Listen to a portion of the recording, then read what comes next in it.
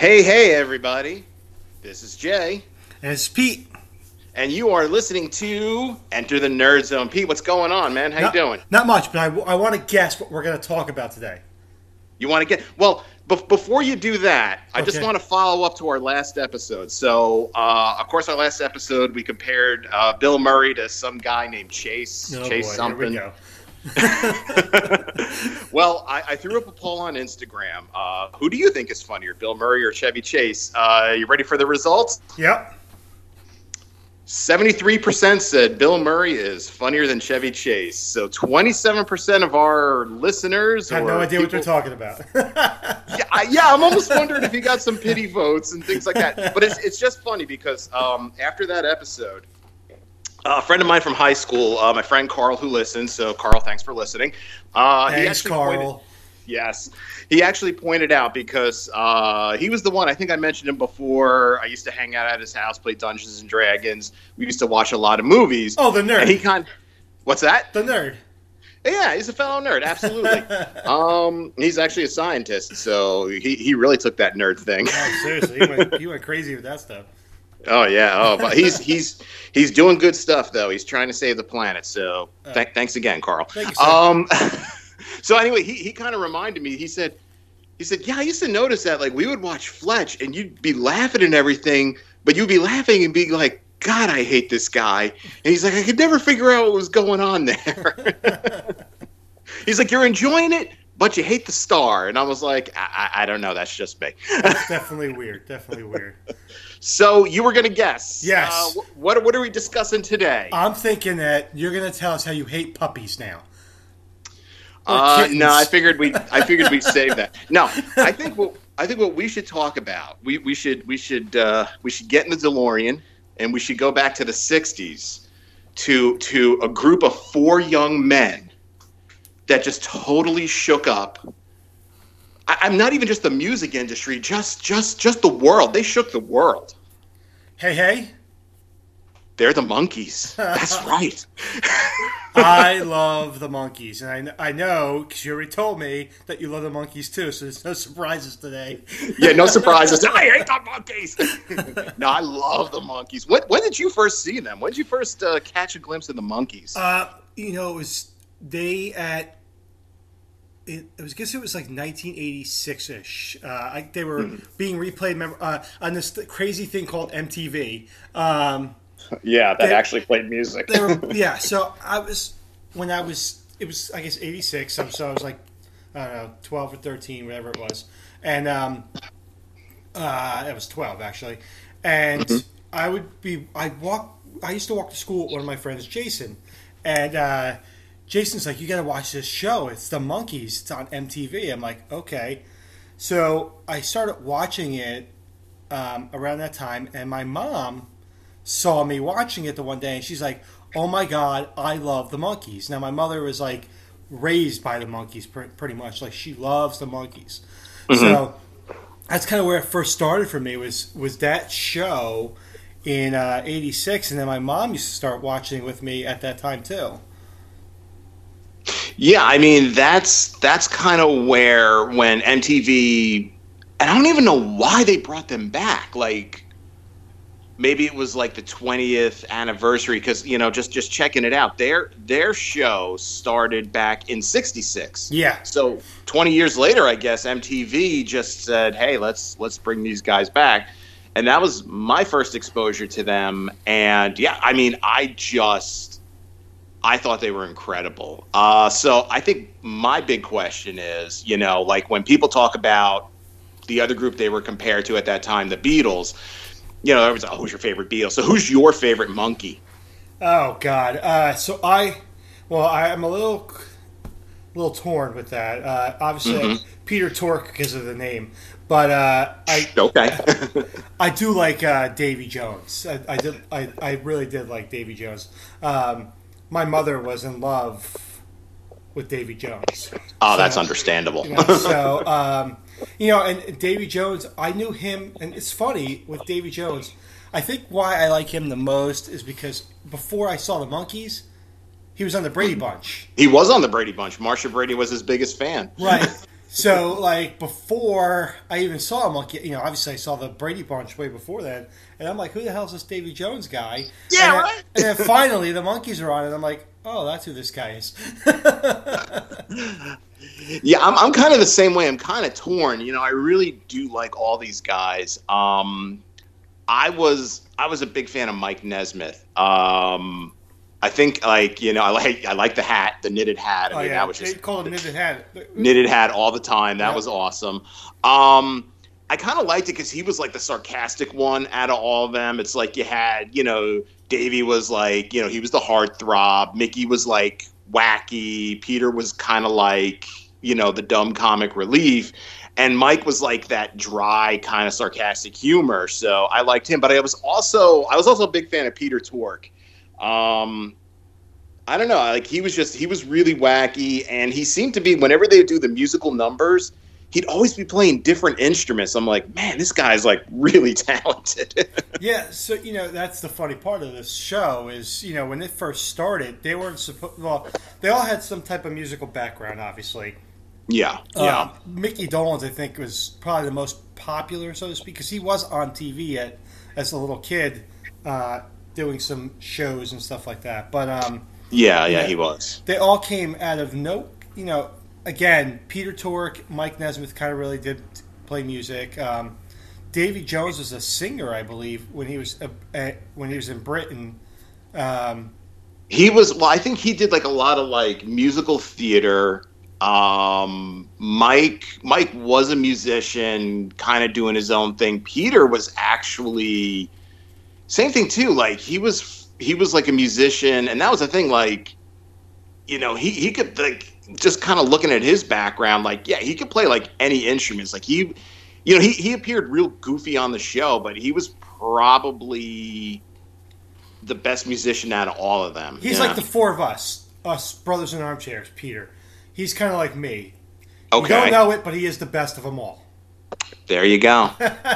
There you go. And I'm Mike Nesmith. My mom invented liquid paper, and I'm a gajillionaire. That's why we podcast. Yeah, exactly. That's how people wonder. Like I hear on the other show, they wonder there because I do so many. They're like, how does he do so many podcasts? My mom invented liquid paper. That's right. I don't have to work. You say you work, but you're not really working. We know that. Oh, if it was only true, trust me. All right, back to the monkeys. Yes. You're getting us off the rails here, as usual, Jay. As usual. And you even did the Back to the Future thing before I could, so I'm not happy about it today. All right, so back to the monkeys. So yeah, I mean, they all kind of like, and they all came from different parts, but they had their musical talent, but at the beginning they wouldn't let them use it. Right? I mean, they barely let Pretty them... much. Yeah. Yeah. So, I don't know. I guess at some point they were like, that's it. We're doing the music. Now, Mike Nesmith seems to be a big, thick hardhead. And he really kind of like, roused up the group in regards to like saying, hey, we need to make this music ours. Yeah, he really... Yeah, he was really kind of like, he didn't want like the big studios having all this control over them. He was kind of saying, look, this is a show about four friends that are like a struggling rock band, this or that. Like, we should really be living it. And, it's like you see they have a lot of these like made for TV movies that kind of go into the development of the monkeys and everything. And that's the one thing you kind of see in each and every one of them is that, he would really get them to rehearse. Like they would get done shooting and then he's like, all right, let's stick around for another 6 hours and rehearse and like become a real band. And I was like, oh man, he was really taking this thing way too serious. Well, I guess because Mickey Dolenz said at one time, this is a show about an imaginary band. And then they that wanted to be the Beatles, but then they became a successful band. Now, this may be a question for later on, but do you think they're a better band or a better? Was it a better band or TV show? I think it's a better TV show. I mean, they had some of the greatest, and we could talk about this when we start talking about their music. I mean, they had some of the greatest writers, musicians, producers behind them really polishing up their music, and it's great music, but I think I really loved it for the show, for the comedy, and like you mentioned that your mom really liked this show. And she loved the music too, believe it or not. What's that? She loved the music. Oh yeah, and I think at that time, because that was also sort of like my parents' generation, and they both liked the show. Like they would talk about it, and just like your mom, my mom was like a big fan of Davy Jones, and I think my dad liked Mickey Dolenz. Like he thought he was just hysterical, but they they loved it, and like my dad would say, he was like, you and I would look at this show and, it's a funny show and this and that. But what my dad would say is that it was a very revolutionary show for its time. Like it was on from 66 to 68, which at that time, he said, TV was really changing. Like you had the Monkees, and then you had Batman, and, you started seeing these shows that were Star Trek, like you had shows that were starting to really push the boundaries. Like he said, you were getting away from the stuff, the clean cut, and this is how TV is done in the 50s kind of a thing. He said, you started to really see some revolutionary things going on, some really surreal things, where today we're like, oh, that's just fun hijinks and this and that. He was like, you didn't see this stuff on TV. Yeah, the Batusi and the monkey, and the monkey dance. Right, the monkey. He said like the kind of like the quick cuts, the little segues, sometimes breaking the fourth wall. He was like that just didn't happen, and like for us nowadays, like I said, it seems just like kind of good-natured fun, but it was a bit kind of counterculture and revolutionary back then. And it's kind of funny to think of a show like The Monkees, like a wacky show, as almost being like real kind of counterculture, Well, think about The Monkees, Star Trek, and Batman. For us as kids are watching it in the reruns, think that it was on forever, when really these shows only did 2 or 3 seasons. Yeah. And I was surprised, watching this in 1986, not knowing that this was a show that was only on for 2 years. Couldn't I couldn't pull up Wikipedia at the time and say, oh really, this is you didn't have that information. So when I started really learning about the Monkees and able to read about the Monkees, I was fascinated in how the show was first created. They weren't really at the time. I thought they were just a band like the Beatles that just decided to start doing a TV show, where it was the total opposite. But the show itself, looking at it, I think it probably can rival any of the TV shows that we have now, comedic wise. Oh yeah, I mean it's a lot of some of the, if you watch it, I mean some of the references that they might make might be a little dated, but very few. By 50 years. But not even so much. It's not like a lot of they were having like a lot of fun. They were kind of poking fun at the older generation. Kind of like youth empowerment and, going against the grain, things like that. Like they weren't making very specific references to stuff that was happening at that time, which is why I think, like Diana watched the Monkees. Like I found episodes on YouTube, she's watching it, she watches some episodes now and she's laughing at it because it's funny. She's not like, they're not doing jokes and she's like, what are they talking about? I don't get it. It's just funny, silly stuff. And like I said, like a big part of it, like, cause a lot of the episodes, I mean, let's face it, a lot of the episodes were, a pretty girl was in trouble. She falls in love with Davy. Davy falls in love with her. But there's some older rich guy, like a rich parent or this or that, and hijinks ensue. Like that's kind of the formula of the episodes. And, I mean, I think it's something that any generation could really relate to. Oh yeah, absolutely. I think no, you're right. It's I think the monkeys kind of like nowadays too. I mean, we have a lot of changes in the youth, and these guys are kind of like that. Them and the Beatles kind of like began that youth movement. Does that make sense? Mm-hmm. Like Sure, now, yeah, absolutely. now today these kids, as us older people say, this generation, right? That's what they were saying about these guys. This generation. It's like, oh my God, these long-haired hippie people. But they were making, they were making fun of, but trying to make a point as well, which was actually interesting.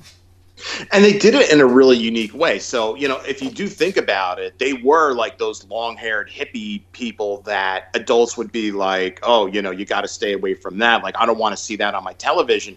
But the way they were sort of presented and packaged, it was like wholesome family fun, some jokes kind of, made towards adults and the adults watching the show. But, you had these they were sort of like four chipper kind of guys. Again, Davey was like the dreamboat and all that it had that appeal. Kids would like little kids would love it because they're so funny, and the older ones would love it because they're like, oh, they're long-haired weirdos, but they're not so bad, they're funny. And in between, like the young adults would probably get a lot of the inside jokes and references, So it really had a big sort of like cross-culture appeal. Yeah, you're right. You okay over there? Yeah, sorry, You going through your Monkees album collection there? No, my dog decided he wanted to be a pain in the behind. He always wants to get on the show, Jack. I'm telling you, really. Jack, get on Instagram, get some followers. You can be on the show. Yeah, I want to go outside now. Pain in my behind. Don't you know I'm doing a podcast, dog? So yeah, you're right. I mean, I don't know. I know my mother loved the show for its. Let me go back. The one good thing about the show, I think that's what kind of like you were talking about. It's kind of like a variety show too. And at the end, they always had a musical segment where they were singing one of their songs, or they had this they always had a chase scene with one of the monkey songs going in the background. So, I don't know. I found this show, and it still is like one of my favorite shows. Yeah, I mean, it's still a show that, again, knowing that we were going to be talking about it, I went on YouTube, I pulled up a couple of episodes, and they're still funny today. I mean, they're still really, really funny today. And not for nothing, I still listen to the music. I have it on my Spotify playlist. If I'm driving and I want to be in a good mood, you pop in the Monkees, you can't help but smile. I mean, it's just great music. Oh, absolutely. If you want to go to that music part, I actually have my mother's original Monkey, the 5 Monkey albums. Wow. Yeah, luckily my daughter loves vinyl, so if I want to listen to them, I can. I try not to. I listen to them like on the not the Blu-ray. What the hell am I talking about? A CD, a CD, yeah. CD, or for you young people, you're using your iPhones and whatever else. I use a CD still, or Google Play, or even Amazon sometimes will help me out here. But yeah, I mean the music itself, it matched the show. I mean, it was, I wouldn't say revolutionary, but it was definitely different but appealing. I mean, it was very appealing. And, listen, they started in 1966. That was sort of the height of the Beatles' fame. And for a while, you would look at album sales, and back then, they actually used to, I don't hear about that nowadays, album sales and this and that, because everything's all digital and just singles and whatnot. It's all about downloads now. Yeah, it's all about that. But they used to, album sales, it used to be, Beatles 1, Monkees 2, sometimes vice versa. I mean, they were rivaling the Beatles. That's how popular they were. But again, you had guys like Neil Diamond writing music for them. I mean, you had hit makers really writing hits for them. So it's kind of a no-brainer. Yeah. Well, yeah, and then Jack Nicholson, didn't he like produce some of the music too? I think he did, and then he helped. He kind of helped produce their movie Head, which, well, we'll talk about that later because. Oh my God, never mind. Yeah, yeah, we'll talk about that later. So I'm just going through a list of some of the actors that have been on the show. Guest stars. Sure. Catwoman was on it. Julie Newmar. Mm-hmm. Wow. They always had some hot chick on that show. Oh, every episode was a hot chick. Davy Jones chasing everybody. I think the best chick he ever got was Marsha Brady, though, to be honest. Oh, yeah, he did. He saved the day. That's right. Sorry. So there was no one really else that was real famous on this. I'm surprised. Oh, Vic Tayback. I don't know if you know who Vic Tayback is. Name sounds familiar. I probably, if you say what he was in, I'll probably remember him. All right, so Kiss My Grits. Ah, he was Mel. Okay, all righty. Sorry, folks. We just go anywhere we want to go with this show. Oh yeah. Oh, that was another great show. That's another show we're going to talk about right now. Now, yeah, launching right into it. But I mean, it was such a colorful show. It was such a fun show, and there would be a story, there would be a plot, and they would be pretty basic plots. Either sort of like I said, either Davy falls in love with the girl and they have to help her, or they're trying to make money. Because I remember there was an episode where, once again, they're this unemployed band, and I think Peter applies for a job at a toy company, and he's interviewed by a computer, and he's totally thrown off by it. And then Mike goes in next, and he actually, his answers are so crazy, he actually like blows up the computer, and he gets hired as a toy maker, and and it's like those were usually the kind of episodes. I mean, it was just great fun. It's kind of like Scooby Doo. Like so there's an episode where the monkeys spend the night in a haunted house to collect an inheritance. Right? Yeah. They're always in some cockamamie scam, or they're chasing some bad guy as well too. There's a shady PR man that kidnaps the monkeys to prevent them from winning a talent contest. There's stupid crap like that. There was one where they were looking for jobs, and they ended up becoming pirates. Like, it's the 60s, and they're like actually on like an old time pirate ship dressed as pirates. And it's like, how did they become pirates? They just became pirates. And it was crazy. It was crazy stuff. Great music. And then like the one thing you said is, I mean, there were always pretty girls on the show. Always.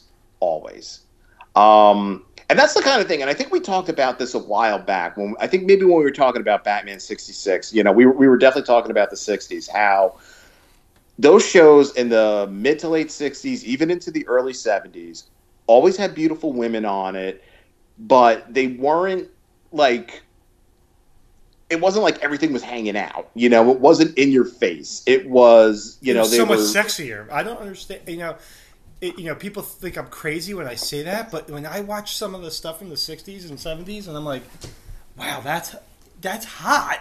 And they're like, well, she's not really showing anything. I'm like, yeah, but it's something about it. Yeah, it's something about it. I mean, they were very beautiful women. They were very interesting women. And, I guess by the fact that I don't want to say like they were like, they were all covered up or whatever, but the fact that they weren't just all out there and in your face, it made them very like alluring and very, sort of mysterious and things like that, where nowadays, I don't know, it's just like I said, it's in your face, and it's like, come on already. Did you know with the Monkees that the pilot episode was the 10th episode? I did not know that. Yeah, I'm reading up some of the stuff that from our favorite Wikipedia and other places. I didn't know that the 10th one. So like, I have them all in order, right? On a DVD here at the house, and the Here Comes the Monkees, the pilot episode, is the first one that's there. But according to Wikipedia, it was the 10th one filmed. Interesting. Yeah, That is I, very, very I interesting. did not know that. But yeah, I did not know that. but still, like, yeah, like you're saying, we could talk about these shows. I mean, they have some of the craziest, wackiest thing. You know, they break they. It's Scooby Doo before Scooby Doo. Or no, Scooby Doo was in the '60s, wasn't it? I think it might have been in the '60s, but I mean that's the thing. This is the kind of stuff you started to see. You know, Batman started to give us like the campy kind of humor, but they were also making some sort of like subtle jokes and counterculture type of jokes. The Monkees, it was a little bit more overt because they were four young guys, so of course they're really going to be poking fun at mainstream America and older America. But like I said, they did it in such a charming way that, you know, parents weren't turning off the TVs and like, I don't want you watching these long-haired weirdos. You know, they were like, they were sort of like, they were hippies, but they were acceptable hippies. Right. No, because you know, there's nowadays. I mean, again, this stuff is, especially in the '60s. I mean, things were obviously different then. I mean, it was, you know, more like, well, the '50s were really like, you know, this is man's world, whatever, and then the '60s Very straight, yeah. started to change, and I think these shows really started making those changes. Where, you know, look at Catwoman; she's like the first bad guy who's like a leader, right? That you saw on TV. Like you didn't see that a Yeah. lot. Yeah, no, that's very, very true. Yeah, you know, I mean, women were starting to take more of a role, you know, in shows. Um, it's just, yeah, it was like a big, it was a time for, it was a time of, I could speak. It was a time of big change. It was a time where I think, you know, Hollywood and TV studios and movie studios were starting to say, you know what, like the culture of America is really changing. We have to change. And they just started experimenting with different things and, you know, what's working, what's not working, instead of just, like I said, going to that old, you know, well, this is how we did TV in the '50s, and it goes like this, and it's very regimented, and you don't, like, you don't break the fourth wall. You know, why would you talk to the audience? That's absolutely ridiculous. Where shows like the Monkees and that came later were like, well, we're going to do that, and we're just going to do weird and crazy stuff. One of the things I thought that was really interesting was, you know, the Monkees is kind of like a family type show, kids show. There, sometimes before the episode would start, they would do little segments, and there was one segment where they brought on, you know, musician Frank Zappa, who was like, most of America probably never even heard of this guy. You know, he was like one of those like long-haired weirdo guys. You know, and they brought him on the show and kind of introduced him to like mainstream America. I have to be honest with you, I'm not too familiar with. I know who he is. I don't know a lot about him himself, Frank Zappa. Yeah, I mean, he was like he definitely was like, he was a musician. He was sort of like a psychedelic kind of pre-punk kind of musician. I mean, he had a very long career. But yeah, I mean, that's not somebody that most people would know who it is, and they brought him on. Famously, also, when the Monkees went on tour, they hired, I think the first go round, they asked Jimi Hendrix to open for them. It was an absolute disaster because you had all these like teeny boppers in the audience waiting to hear the Monkees, and they're listening to Jimi Hendrix like, what the heck is this? You know, but that's the thing, is they were trying to use their show and their popularity to sort of like, let's introduce more of this kind of like revolutionary counterculture kind of stuff. And some of it went well. And in the case of Jimi Hendrix opening for them, it really didn't go well, but they tried it. Right, absolutely. I mean, and think about what Jimi Hendrix turned into. But again, it was a different crowd. It wasn't the, I guess it was, but it wasn't. I mean, you know, I don't know. I can't imagine going to a Monkees concert in the '60s and there wasn't any like, you know, funny business, so to speak, smoking around. You know, but not probably. I can't think as much as like. I mean, I'm not a Hendrix fan, so I really don't know all his music, and I never really had a desire to see him in concert. Well, but it would be like if fans of God, I don't know any boy bands. I'm just gonna okay, One Direction and like One Direction is and what pops into Metallica. my mind. Like if fans went to go see One Direction and like Metallica opened for them, they would be like, the kids in the audience would be like, "What? What is this? No, Right. we want One Direction." It's. I guess it would be kind of be something like that. Metallica and Justin Bieber. Anyway, There you go. My two favorites. Well, maybe one of them is. I do like. Okay. I do like Bieber a lot. So You're a believer. I'm a believer. I'm a believer. If I Well, try. hey, you know what? That's a good segue. So, do you have? And this is a very tough question. Yeah. Do you have a favorite Monkey song? Oh my God! You have to ask me that. All right. Give me, and in no particular order. I knew that was coming too. I should have known better. Go ahead. I'm sorry. Give me 5 favorite songs, no particular order. Okay. No particular order. Number one. No. I love Last Train to Clarksville. Oh, that's one of their first big hits. Yeah. Absolutely. Daydream Believer. Oh, that is a classic. Yes. Oh God, what else is? I Want to Be Free. Okay, now there's 2 versions of that song. There's like a slow version, and there's one that's a little more up tempo. Do you have? I like the slower version. See, I like the little more up tempo one, but I mean, it's a great song. It's a great song. You hate Chevy Chase and you hate I Want to Be Free, the slower version. The slower. I'm starting to lose faith here right now, Jay. Okay, so I love the theme song. I mean, I know that that's probably a cop out, but I do like the theme song. No, it was a good song. It was a very catchy song. Yeah. So it's Last Train to Clarksville. I'm a Believer. Did I say Daydream Believer or no? I think you said Daydream Believer. Yeah, you did say Daydream Believer, I'm a Believer, and the theme, and I can't think of the damn I Want to Be Free. Yeah, so What's that? There's another song that Davy Jones sings, a slower song, and I can't think of it. God, it's not She. Shoot, I get my dang monkey songs confused all the time. I also enjoyed the song Valerie. Oh yeah, Valerie's a great show. Valerie's a great song. There's a song that Mike Nesmith did called "You Just May Be the One." That was a good one that I liked. I was just thinking of another one of theirs that I really, really liked. "Pretty Young Thing," or "Sweet Young Thing." Sorry, "Sweet Young Thing" was one of my favorites. And there was a song, and when I used to listen to the Monkees a lot in the car, one of Diana's all-time favorite songs was the one that Peter Tork did called "Auntie Griselda," because it was just wacky, crazy, and that's probably her favorite Monkey song, "Auntie Griselda." Oh, that's good. Thank you, Diana. So Pleasant Valley Sunday was the other one I was thinking of as well. Oh, that's a good one. Yeah. She is a good song. I mean, they're all really great songs. And it's funny how some of them didn't produce. Michael Nesmith was involved in a lot of the stuff. Not a lot, but a lot of some of the producing of the music. But again, it's funny because you hear when you first watch the show, you don't know anything about it when you're like 12 years old. And you think, oh, these guys wrote this music. And then you learn the backstory. Then you hear them in concert, which I did in 1987. I actually saw them in concert.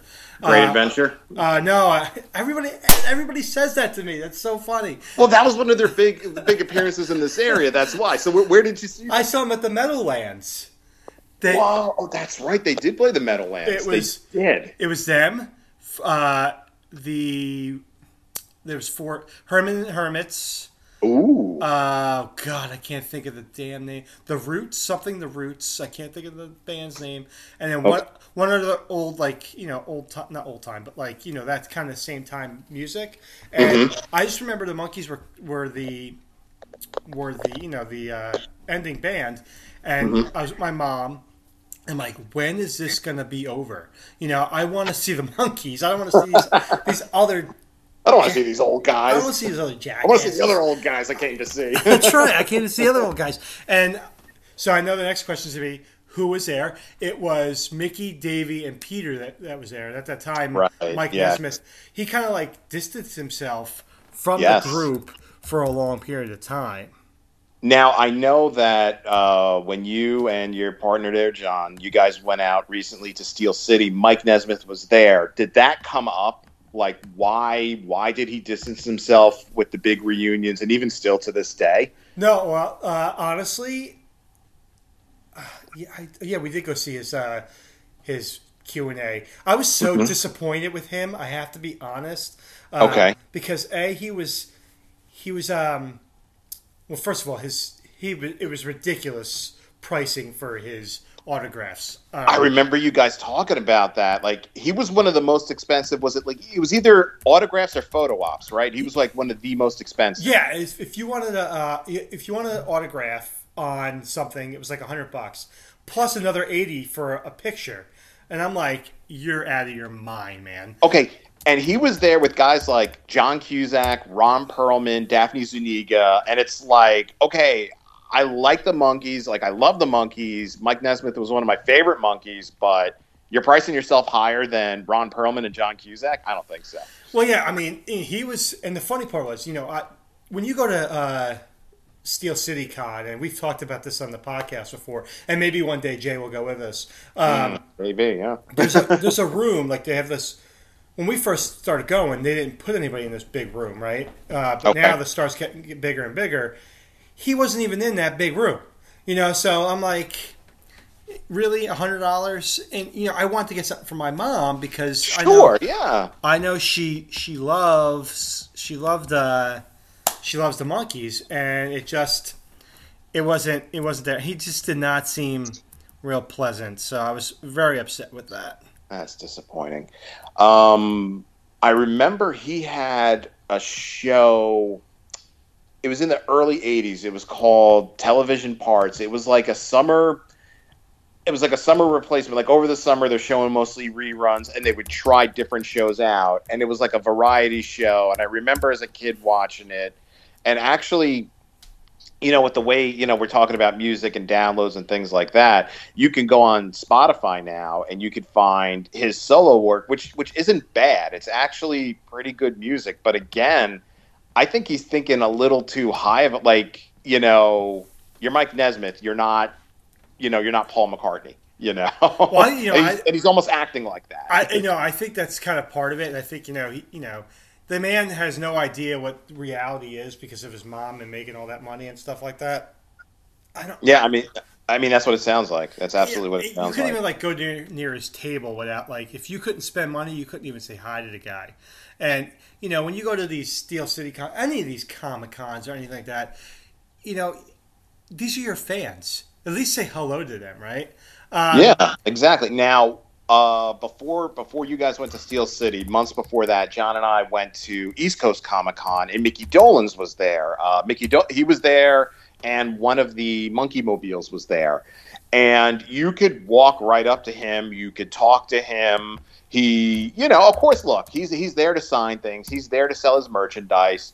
But he was a very nice man. He was very pleasant. I will admit, I was actually intimidated. Like, you guys have gone to a lot of these cons. You talk to these guys. I'm sorry, Jack. You can't be on the show. Enough, man. This dog. Sorry, go ahead. That's okay. That was sort of my first time seeing like a big, because right next to where he was there. Then they had the Monkey Mobile. Then the next table was the Batmobile and the Batcycle with and it wasn't Julie Newmar. It was Lee Merriweather. So I'm like, oh my God, I'm seeing I was totally tongue tied. But I could have walked right up to him and said hello and asked him a couple of questions.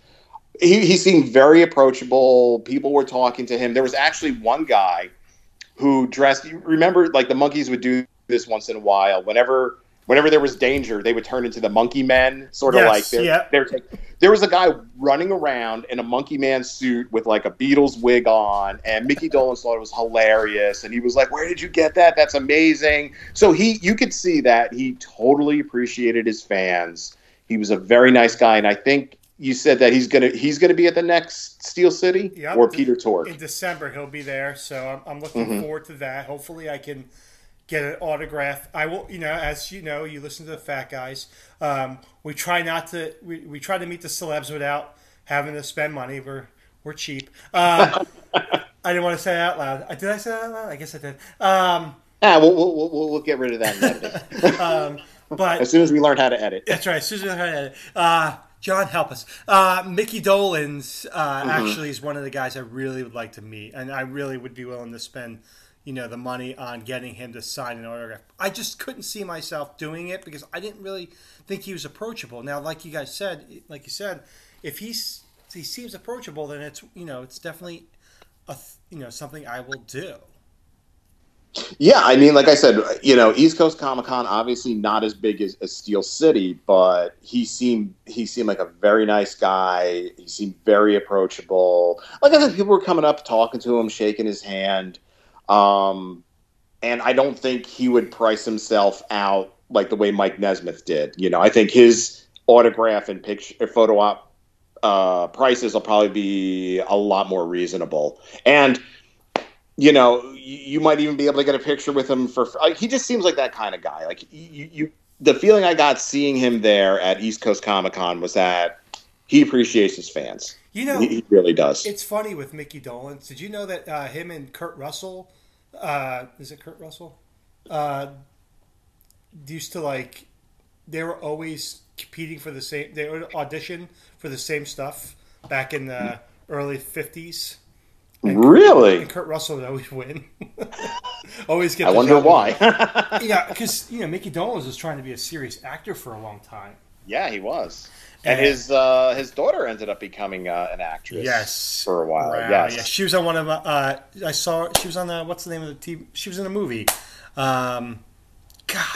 She was in the one with Tony Danza. Tony Danza was her dad, and it was like.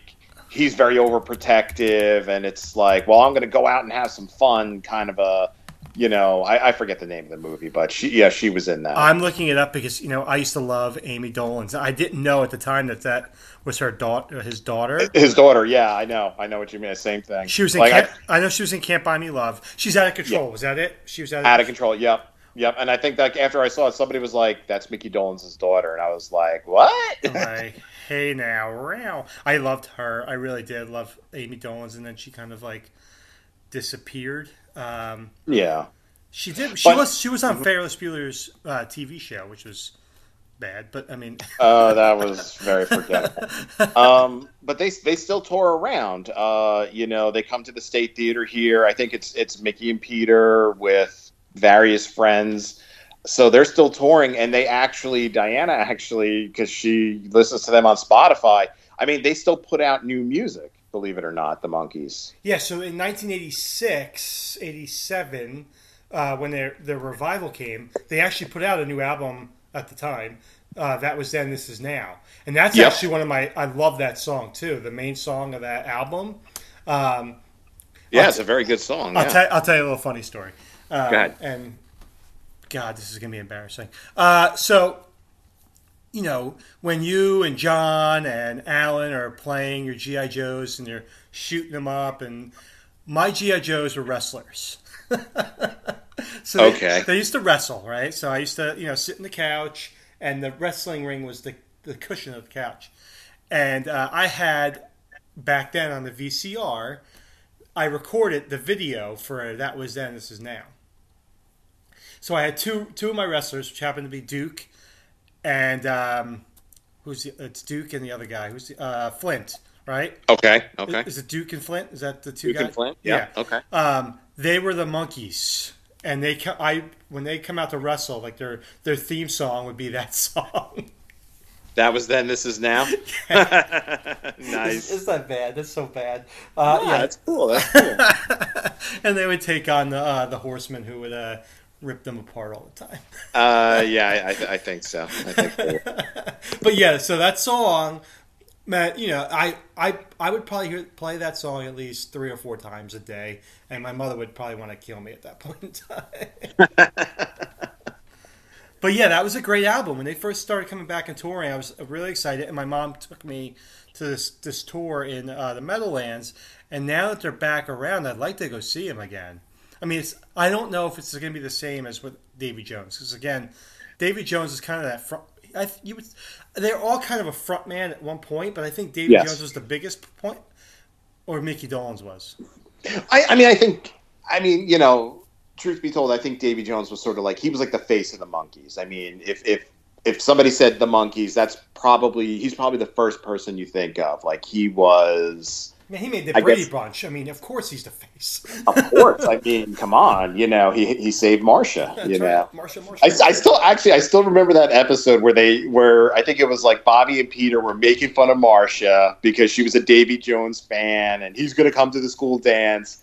And I think, like, Peter had a tennis racket, and he's strumming it like a guitar, and Bobby's like, "Hey, Davy, baby, don't break your guitar." And it just cracked me up. Isn't that funny? That's exactly how it went, too. Well, what was great was when they did the Brady Bunch movie in the 90s, once again, Davy Jones came back and saved Marcia. Yes, he did, and he sang it. And all the hot moms are like coming to the front, and the kids yeah, who's this Davy Jones guy? Oh my God, that was I was love a great that movie. scene. It was a great scene. I love that movie, by the way, too. But I think Davy Jones being the front. When people think, like you said, the Monkees, the first thing that come out of their head is Davy Jones. It's Davy Jones, yeah. At least the older ladies that love the Monkees. Yeah, well, like you said, like in that scene in the Brady Bunch remake, like when he came out, all the kids are like, "Who's this old guy?" And all the teachers are like, "Oh my God, it's Davy Jones," and they're like rushing the stage. Yeah, I mean that was. Again, I'm just thinking of the moms that are rushing the stage. So, God, I gotta get my head out of my ass. All right, so the Monkees. So, now, so they're back out, and you said that they're, kind of like touring, and I know when small venues, yeah. Yeah, I know Mike Nesmith did say that, he does try to go out every once in a while. He was definitely pushing all his albums that he had, all his new stuff. With That's Steel City, yeah. Now, he actually was in a movie in the 80s when kind of the guys disappeared. He was in a movie with Cusack. Really? Yeah. God, I forgot what it was called. They were talking about, because Cusack and Nesmith were talking about it, Talking Heads or something like that, or I forgot what exactly it was called. But I found it interesting that he was talking about. Now, so some interesting things about the Monkees. Fire away. So, they won 2 Emmy Awards. Yes, they did. I did know that. Yes. Yeah, so they won an Emmy. They won Outstanding Comedy Series in 1967 against. Listen to these shows that they were up against: The Andy Griffin Show, Bewitched, Get Smart, and Hogan's Heroes.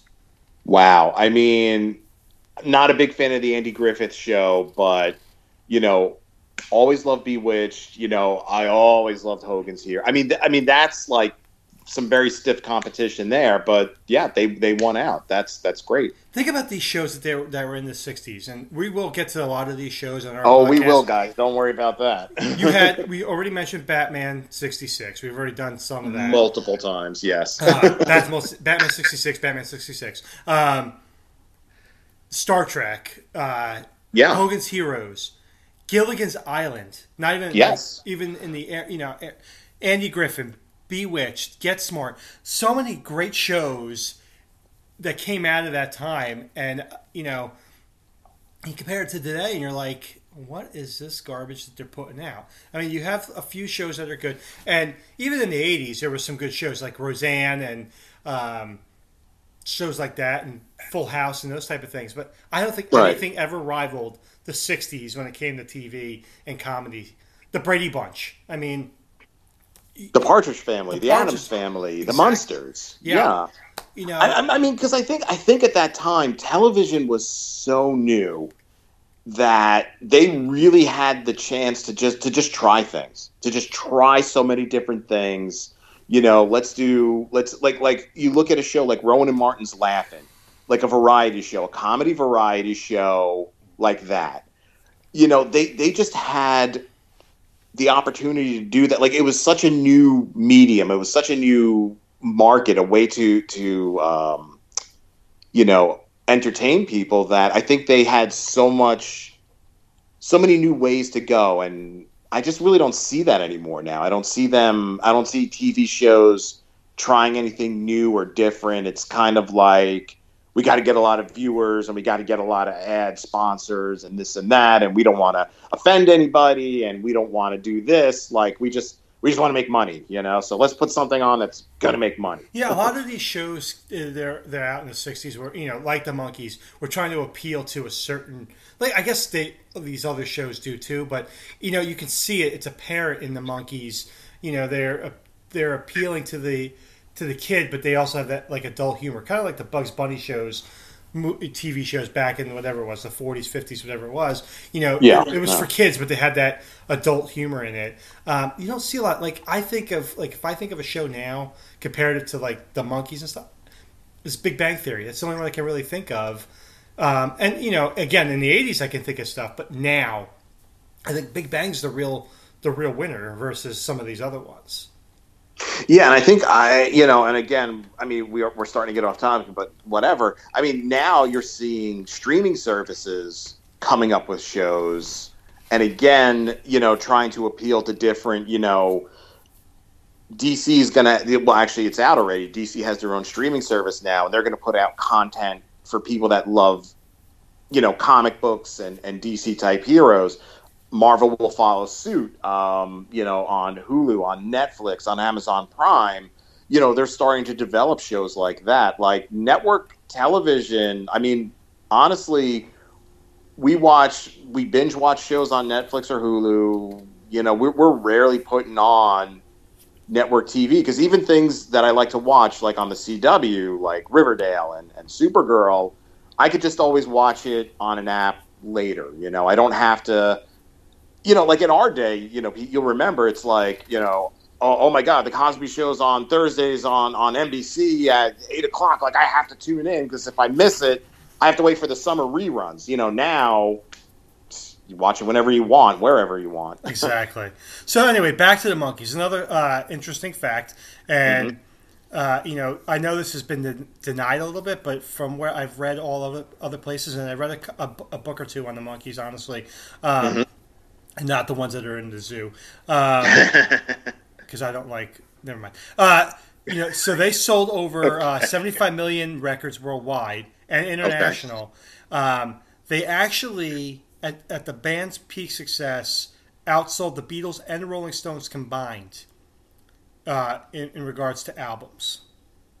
Yeah, and I mean, looking at some other data, like I said, when you would look at yearly album sales or album sales during certain periods of times, they would be, number one, or sometimes, they would be number two just behind the Beatles. That's absolutely true. And of course, another interesting thing is when they toured the UK, the Beatles wanted to meet them. And, you would have thought that they would be like, hey, you guys are ripping us off and you're making fun of us. They loved, the Beatles loved the Monkees. They absolutely did. They thought what they were doing on TV was great. They even said, I read this somewhere that when they kind of had a big get together, John Lennon said to one or two of them, I really wish we could have as much fun as you guys have, doing the things you do and being irreverent and counterculture on TV. I wish we could do that. So. I never, as a Monkees fan, I do like the Beatles a lot too.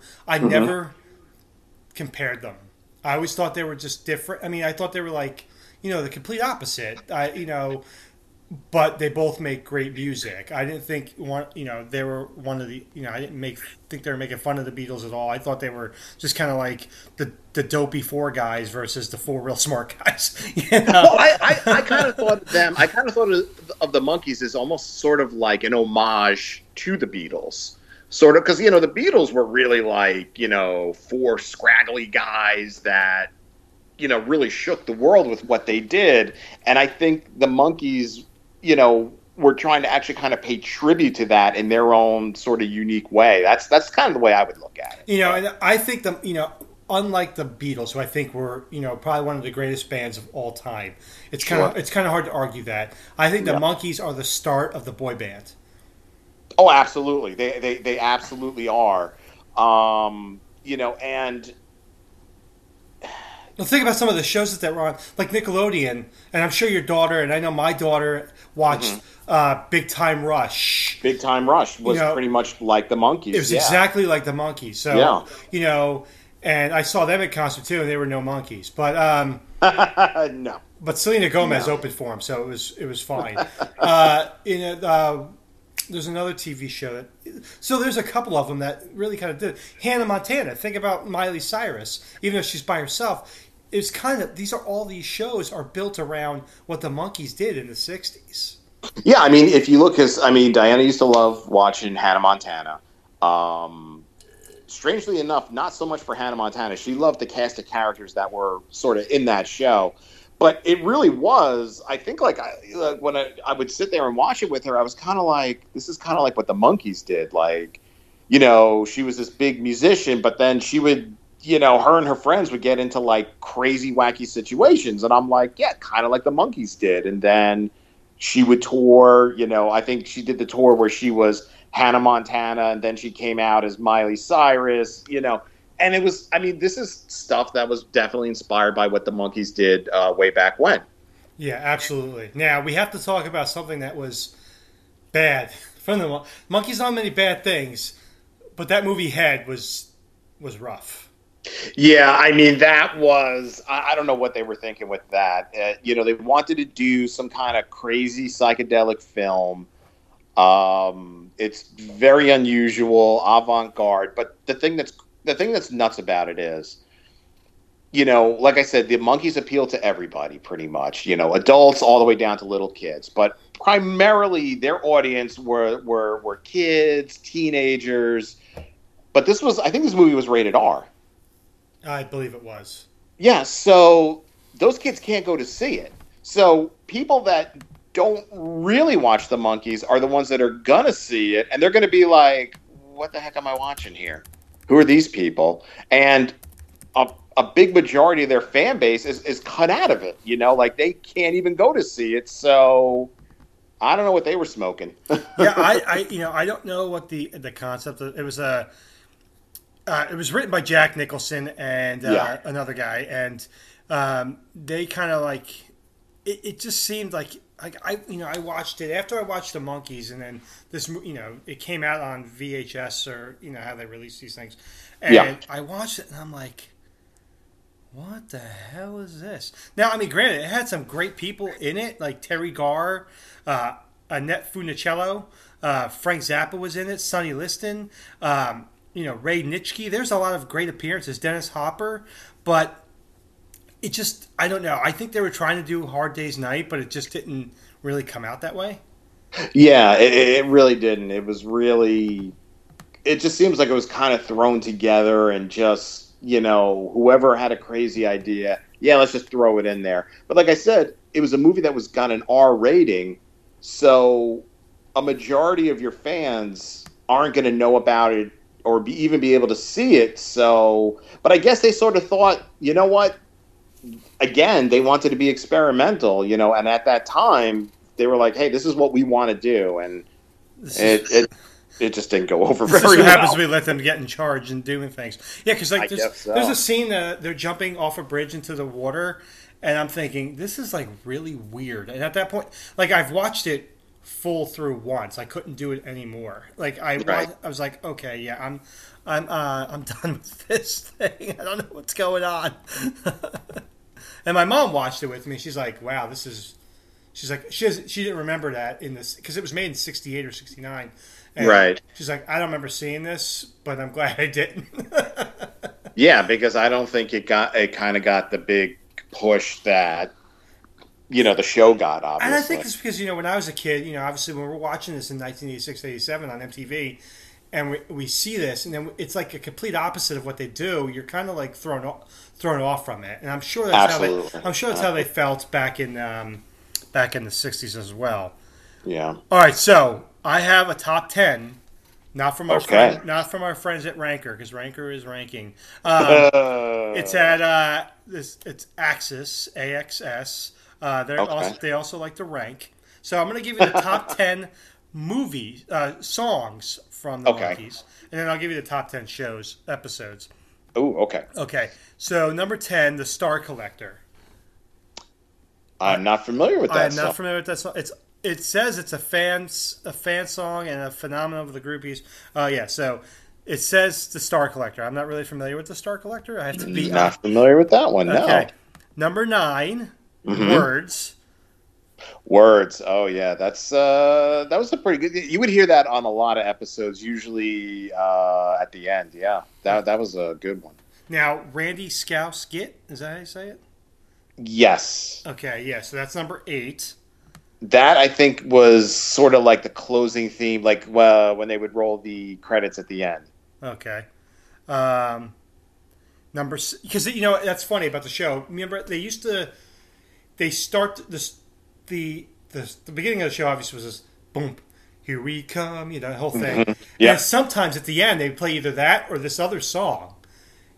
Did you ever yeah, notice that? So it's yeah, like okay. Number 7, I want to be free. yeah.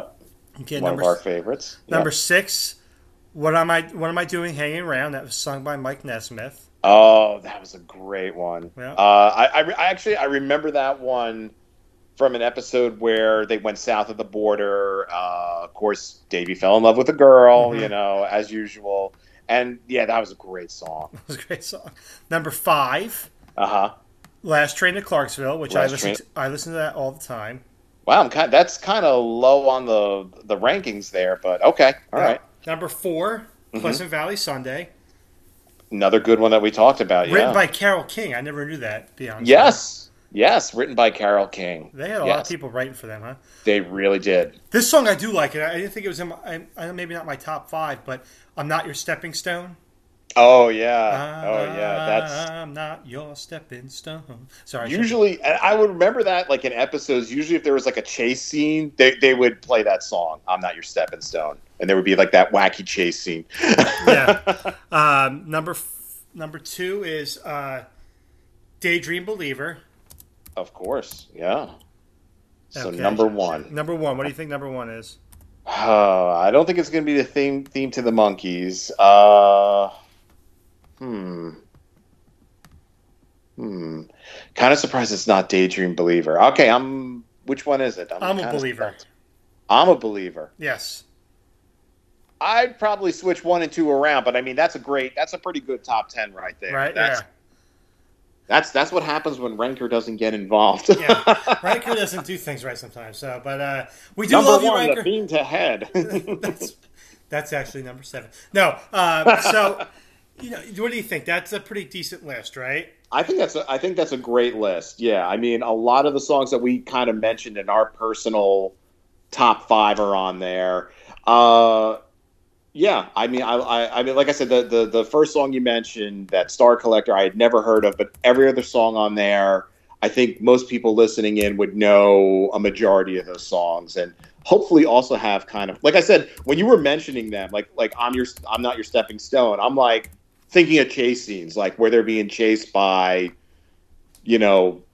vampires or whatever, like 'cause they always would get involved in something, and the chase scenes would usually have that song playing, so it just kind of made me think of like old episodes. All right. So I do have another top 5. Top 5. It is from Ranker, actually. All right. All right. So their albums, okay? Oh, okay. Okay. So I believe they had 7 albums. So I'll give you all 7. Instant Replay, which was released in 1969. Okay. I believe that's like right after Head. Okay. Number 6, Head. Okay. I don't have that album. I don't. I found it on Spotify, and it's so different from a lot of the stuff that they did that it's really out there. Okay, 1968, The Birds, the Bees, the Monkees. Yes. On that album was Valerie, Daydream Believer, The Poster. I can't. I know that song. I just can't sing it in my head at this moment in time. Number 4, The Monkees. The Monkees. Take of a course. Giant Step. I'll Be True to You. I Want to Be Free. Last Train to Clarksville. Mm-hmm. Number 3, more of The Monkees. Oh. Mary, Mary. Quit Oh, your bitch. yeah. That's a great song. I'm That's a Believer. I'm Not Your Stepping Stone. Not your stepping stone. Number 2, Mm-hmm. it's not that, is Headquarters, which is So like Morning Blues and Greens, For Pete's Sake. This was released in 1967, and the number one album, Yes. Pisces, Aquarius, Capricorn, and Jones. And Jones, yes. And I have all of those albums minus Head, the original ones. It's again, I don't have. This is the only band I actually have all their albums. No, it's not true. I have Van Halen's all their albums too. But This is one of the two bands that I have all their music and can listen to pretty much all of it all the time, minus Head. Yeah, I mean, they're all. I mean, really, you put on any one of those albums, and you're really going to like a majority of the music on there. Because again, like you mentioned, Neil Diamond wrote for them, Carole King wrote for them. I mean, they had some big time hit makers writing for them, and it was like I said, it's fun music. And I mean, I know when you were mentioning song titles, like I said, I would just kind of get flashbacks of like episodes or some of the musical montages. Like, I don't know, do you do that? Like when you think of some of these songs, like kind of brings you back to watching the show or certain episodes? If I'm really listening to it, so when I either do my walking or exercising, I have a few of the songs on my playlist. Yeah.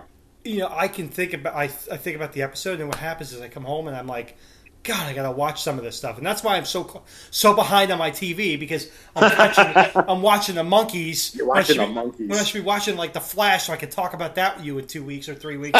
I'm watching the Monkees. I'm watching something else, and I'm like, man. Or I'm watching my game shows. But yes, I do get caught up in that, and I think about like, oh man, I remember that episode. I remember, I can remember vividly, not maybe the episode, right? But the Daydream Believer.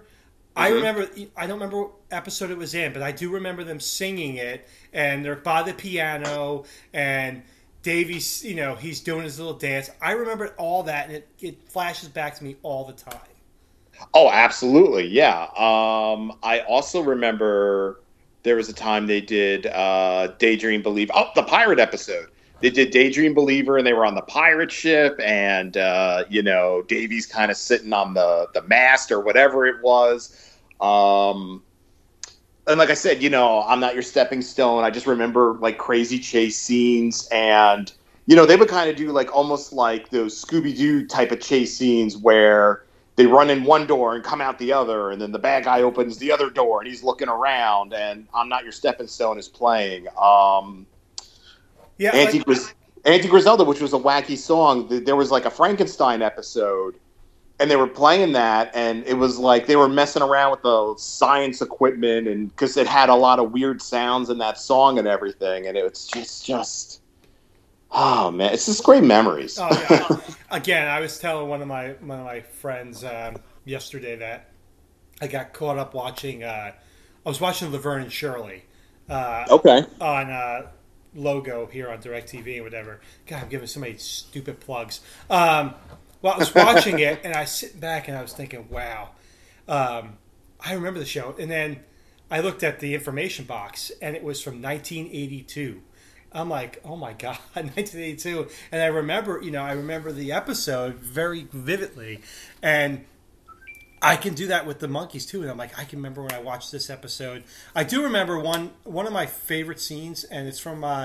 Do you remember the episode where the grandfather comes in from England, and they have to like prove that Davy is wealthy and rich and all that stuff? Oh yeah, I do remember that one. There's a scene where he's on the beach and he's singing "I Want to Be Free," and it was just a nice episode. And I think about that all the time, and I'm like, when I go to the beach, I think about that episode. It's pretty funny. Like, these guys are really ingrained in my head.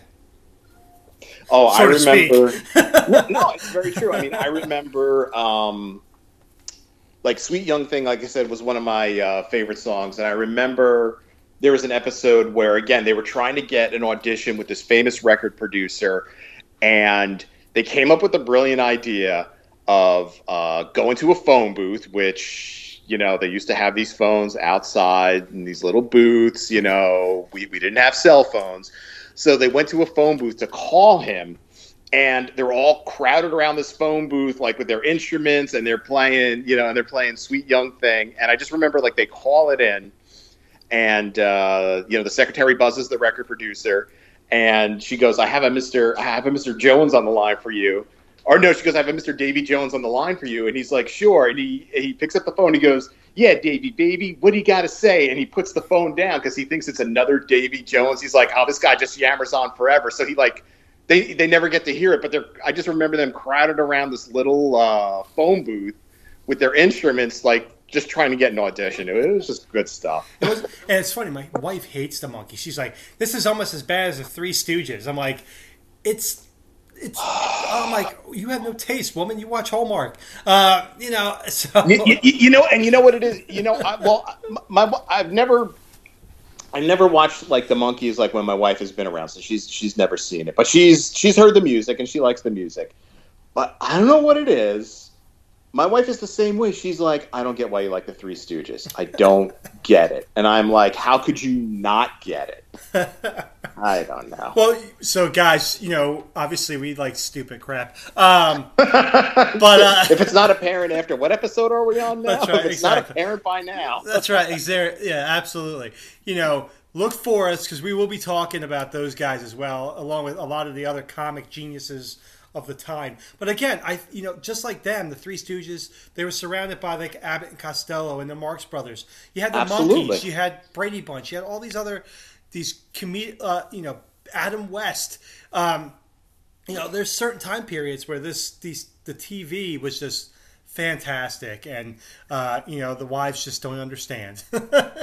No, they don't. They don't. I remember I actually took my wife to see the Brady Bunch movie, the one they made in the 90s. And she was like, why are we watching this? And I'm like, no, the question is, why are we not watching? Like, we have to watch this. She's like, this is ridiculous. It's so silly. And I'm like, that's why it's good, because it's good, silly fun. It's not, it's not trashy. It's not raunchy. It's not in your face. It's just good. Like sometimes, it's nice to just have a good laugh.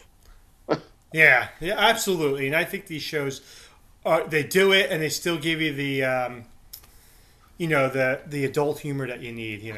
So exactly. So, man, we talked about the Monkees. We talked about Abbott and Costello. Not enough of it, Three Stooges. God. So again, guys, listen to us on brothersinarmchairs.com. You'll find all of our programming. Nerd and Me, Enter the Nerd Zone, Fat Guys, Stuff You Don't Need to Know, and Defender of the Realm. Yes. And like I said, brothersinarmchairs.com, but you can find us in other places as well, Jay. Sure, absolutely. Of course, hopefully you're listening to us right here on Anchor. We have that call-in feature, so call in. Let us know what you think. Listen to us on iTunes, where you can rate and review us. So please, give us those ratings, reviews. Find us on Instagram. Enter the Nerd Zone. Maybe I'll put up a poll. Well, who's your favorite monkey? Or I think that's what we should do. And you tell us who your favorite monkey is. Find us on Instagram. Find us on, I know that thing called the Facebook that Jay has no idea what we're talking about. They'll have no idea about that. Tell us if you like Chevy Chase or the Monkees. Which one your pick? Oh no! Don't even compare. That's blasphemy. That's blasphemy right there. Yeah, you're right. I do like Chevy Chase better. Don't forget, if you are in central New Jersey, especially the Milltown area, please check out Main Street Comics. That's where. Well, Diana doesn't really go there anymore. She's actually she's too busy somewhere else in college. Right, she's off at college. Learning stuff. Now, I should actually ask her the name of the comic book store she goes to up there. I think she plugs it on her podcast, so she probably talks about it because we were FaceTiming with her yesterday, and of course the big thing, she's like, look what I got at the comic store. And I was like, yeah, but how's college? Well, look what I got at the comic store. I'm like, oh, okay. Where's my money going to? Don't worry about it, Dad. It's all right. Yeah, don't worry about it. Yeah, don't worry about it, Dad. Okay. So I have a couple. We actually have a new friend, Jay. You do? Yes. A gentleman I met in Englishtown, New Jersey. Heath, who has the Boob Tube collectibles. Great guy at the Englishtown Flea Market on Fridays, Saturdays, and Sundays in the Blue Building. Make sure you go check him out. And of course, if you're in California in the Anaheim area, make sure you're going to the Lag Bar where you can see John and tell John that Pete sent you, and you'll get no discount. He may throw you out, actually. But yeah, so if you're in those two areas, definitely do that. You know, you love the comic books, get to Main Street. Hey, I said it right. Yes. And don't forget that Back to the Future is great. Oh, look, I had to throw it in there. You had to throw it in there, yeah. So what else we got, Jay? Is that it for the day or what? I think. Yeah, it's it. Huh? I think we're good. We had another great episode. I think we did. Success, Absolutely. success. All the pennies are rolling in now. All $10 of it. So, Jay, same Yes, bad sir. time. Same bad channel. Monkeys don't sue us. That's right.